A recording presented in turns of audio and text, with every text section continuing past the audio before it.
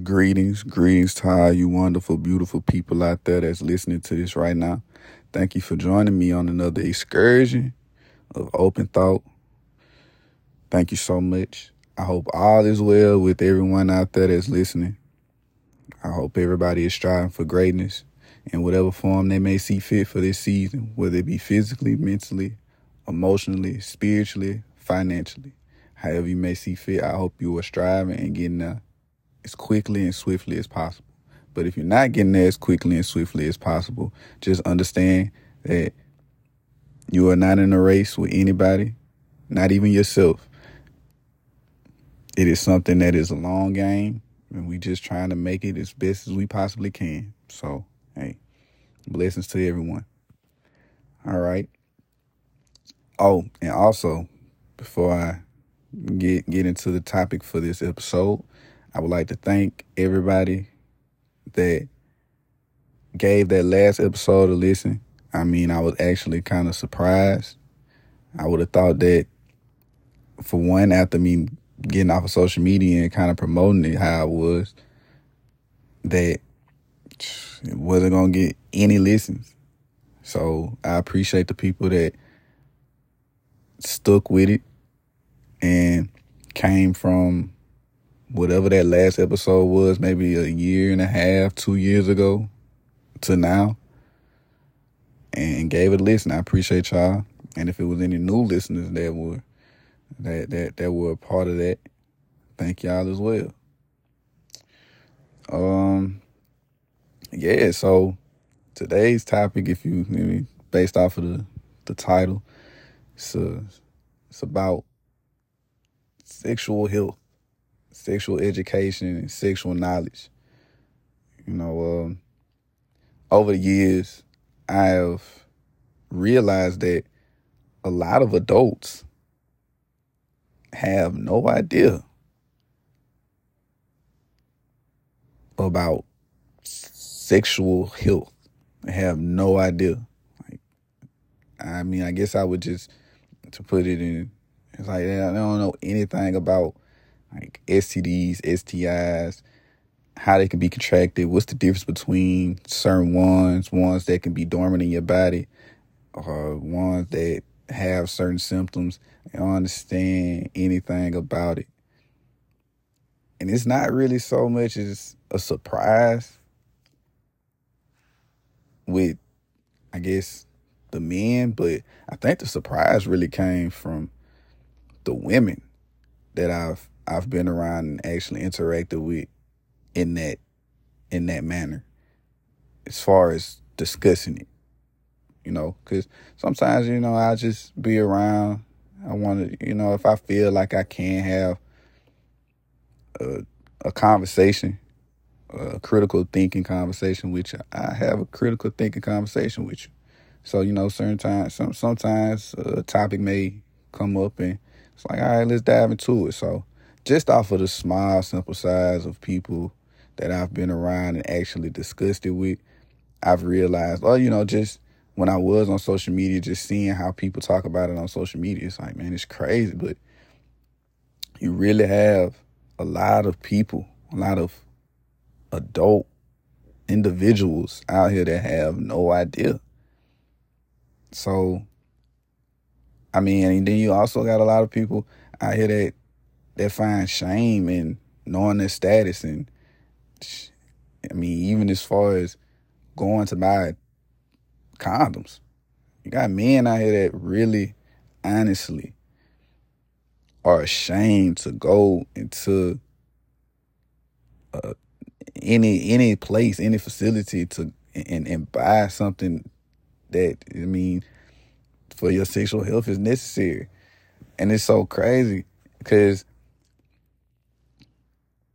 they may feel like, all right, man, I don't want nobody to be in my business. But I would think that if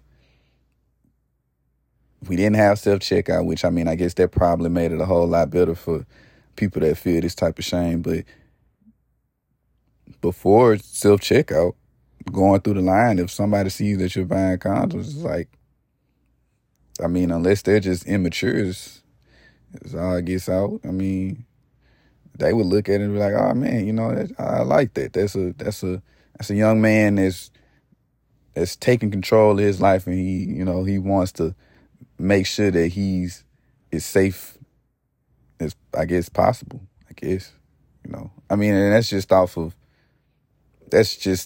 I would think would be the most that you can get out of somebody buying college. It's like, all right, he cares, he cares, but. And I get it, sex is something that should be a private affair. It should be like kept in, the privacy of your own four walls or, whatever, in your own private life. So I get it, some people may see that kind of like opening the door to your private life, but I don't feel like you should have so much shame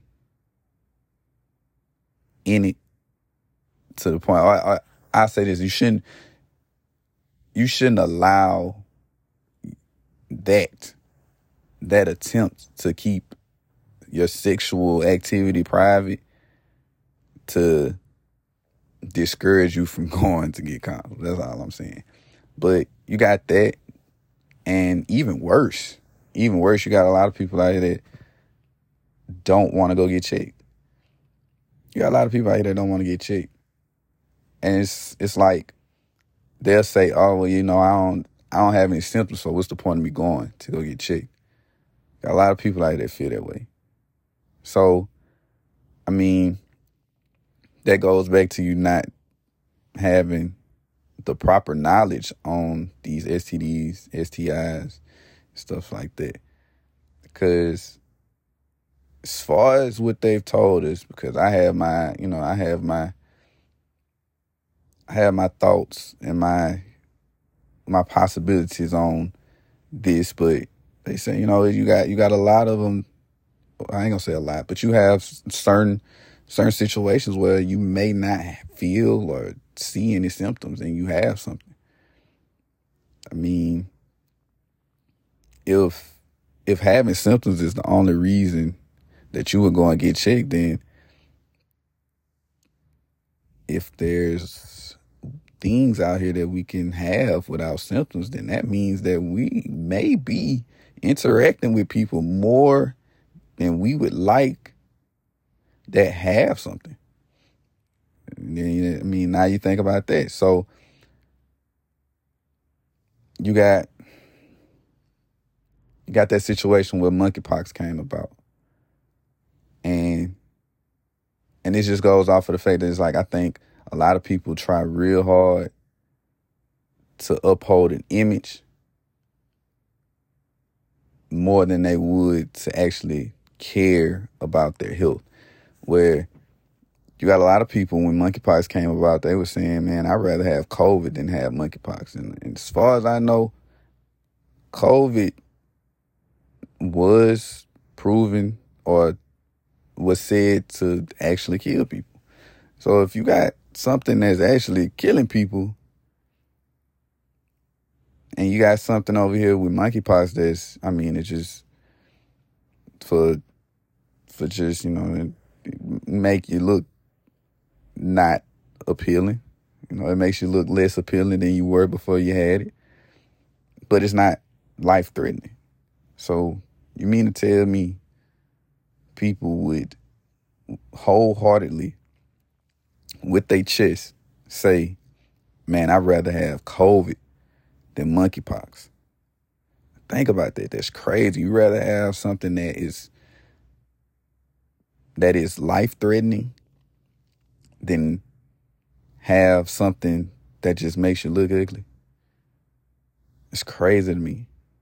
If people really feel like people's really feeling like that, you want to uphold an image so bad to the point where you would rather possibly die than not look good. And I want to say that they said the monkeypox would kind of just fall off in 2 weeks or something like that.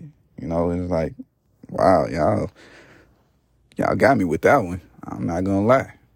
That's kind of wild.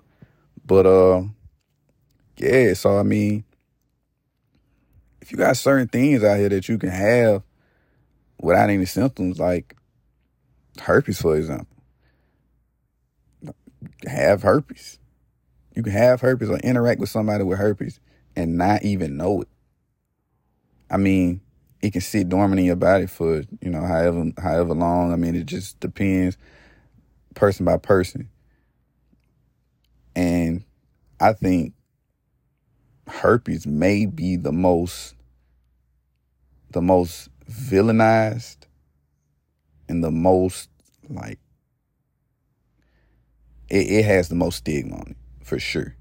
I mean, I don't think it's kind of crazy, actually, like, for it to have the most stigma on it when it's actually the one that's non-life threatening. It's non-life threatening, but if you was to ask somebody, I'm sure they would say that they probably would feel like their world is over with if they had herpes as compared to maybe if they had HIV or AIDS.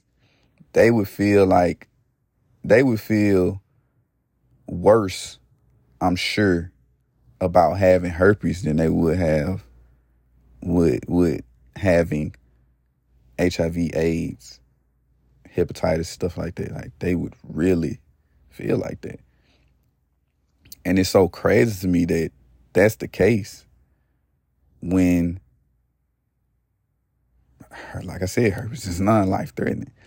And 1 in 10 people, at least nationally, and I don't know I'm sure the number probably has changed since the last time I did some research on it. But at least nationally, I'm pretty sure it's probably worldwide. 1 in 10 people have herpes. Think about that.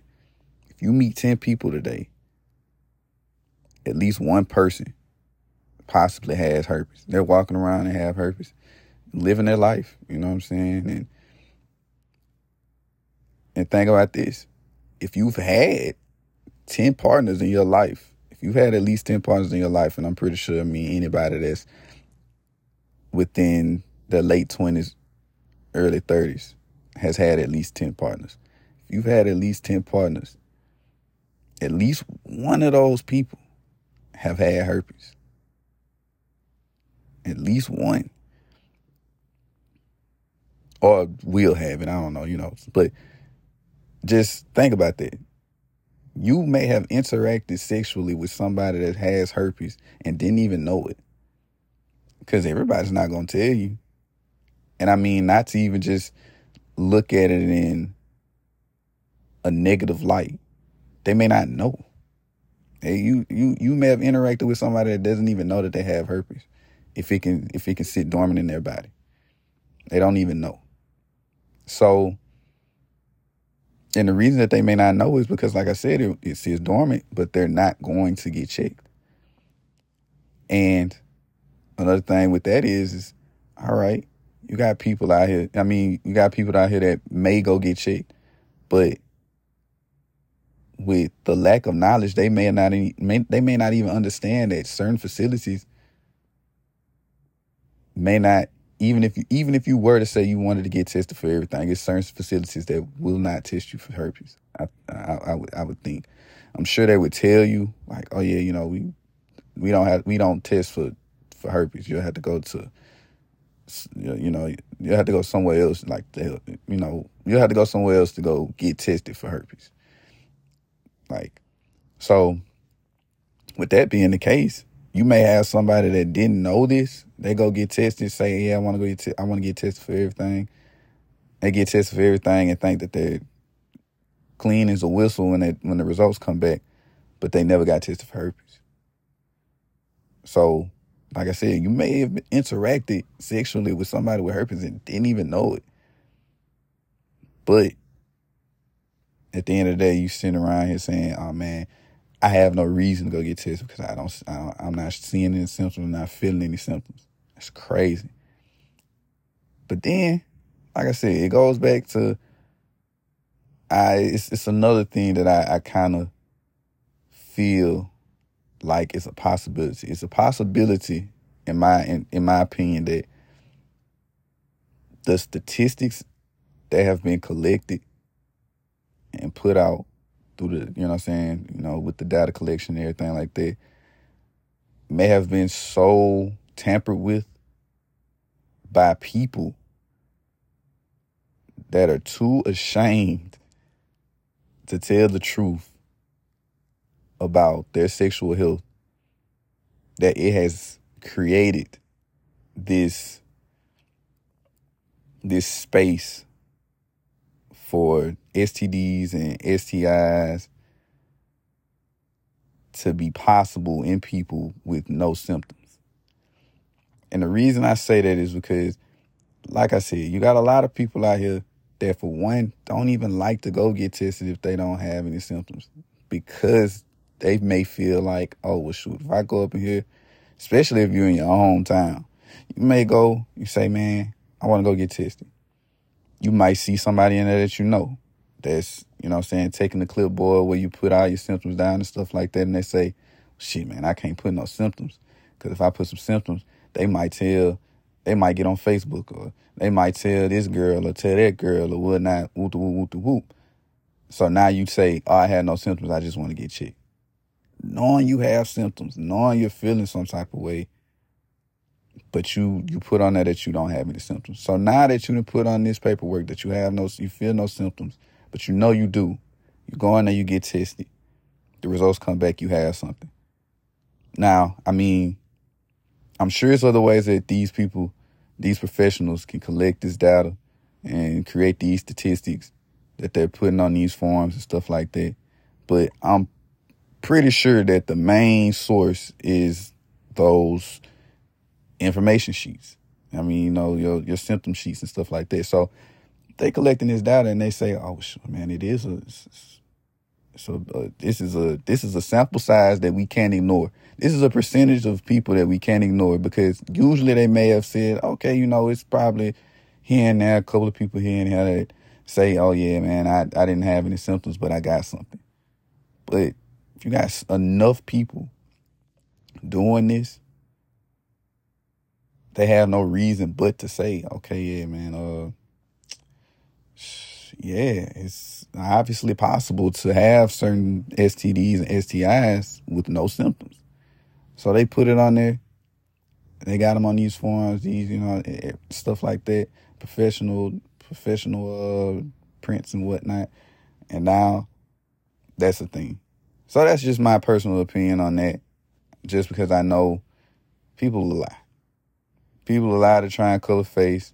They don't want to feel embarrassed so much to the point where they'll lie on something. They would rather lie. They would rather lie than to actually have the proper care to keep them healthy. That's my assumption, just based off of interacting with people and just knowing how people, feel about their image. So, I guess to sum it up at this point, don't lie on those symptom sheets. Just know that it's no shame in knowing your status. So go get checked.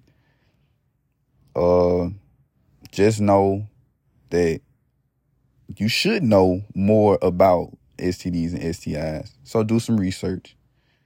Because there's a lot of little nitbits of information. I mean, I'll just give you this one. I mean, a heterosexual man has a reasonably lower chance. I don't want to say significantly, but I mean, it kind of is lower chance of contracting HIV from a woman than a woman has of contracting it from a man. And that's just based off of soft tissue exposure. So, I mean, it's little stuff like that, I mean, if you knew the facts, I mean, it may be some information that you see during your research that may make you feel a little bit better about going to get checked. So, like I said, man, Don't feel any shame about going get checked. Get checked. Pay more attention to your sexual health. Learn about sexual health. And I mean, stop lying, man. Stop lying. So y'all go out there. I know y'all gonna keep pumping. So keep pumping. Keep pumping. Keep it going. Keep rolling. And like I said, continue to strive for greatness in your spare time, because, hey man, that's all we got. Keep your health right, mentally, physically, emotionally, spiritually, and financially for sure right now. With eggs and chicken being high as giraffe pussy. I really was trying to go this whole episode without cussing, but hey, check me out. Y'all enjoy the rest of your day. Keep going. Don't stop until you make it to the top.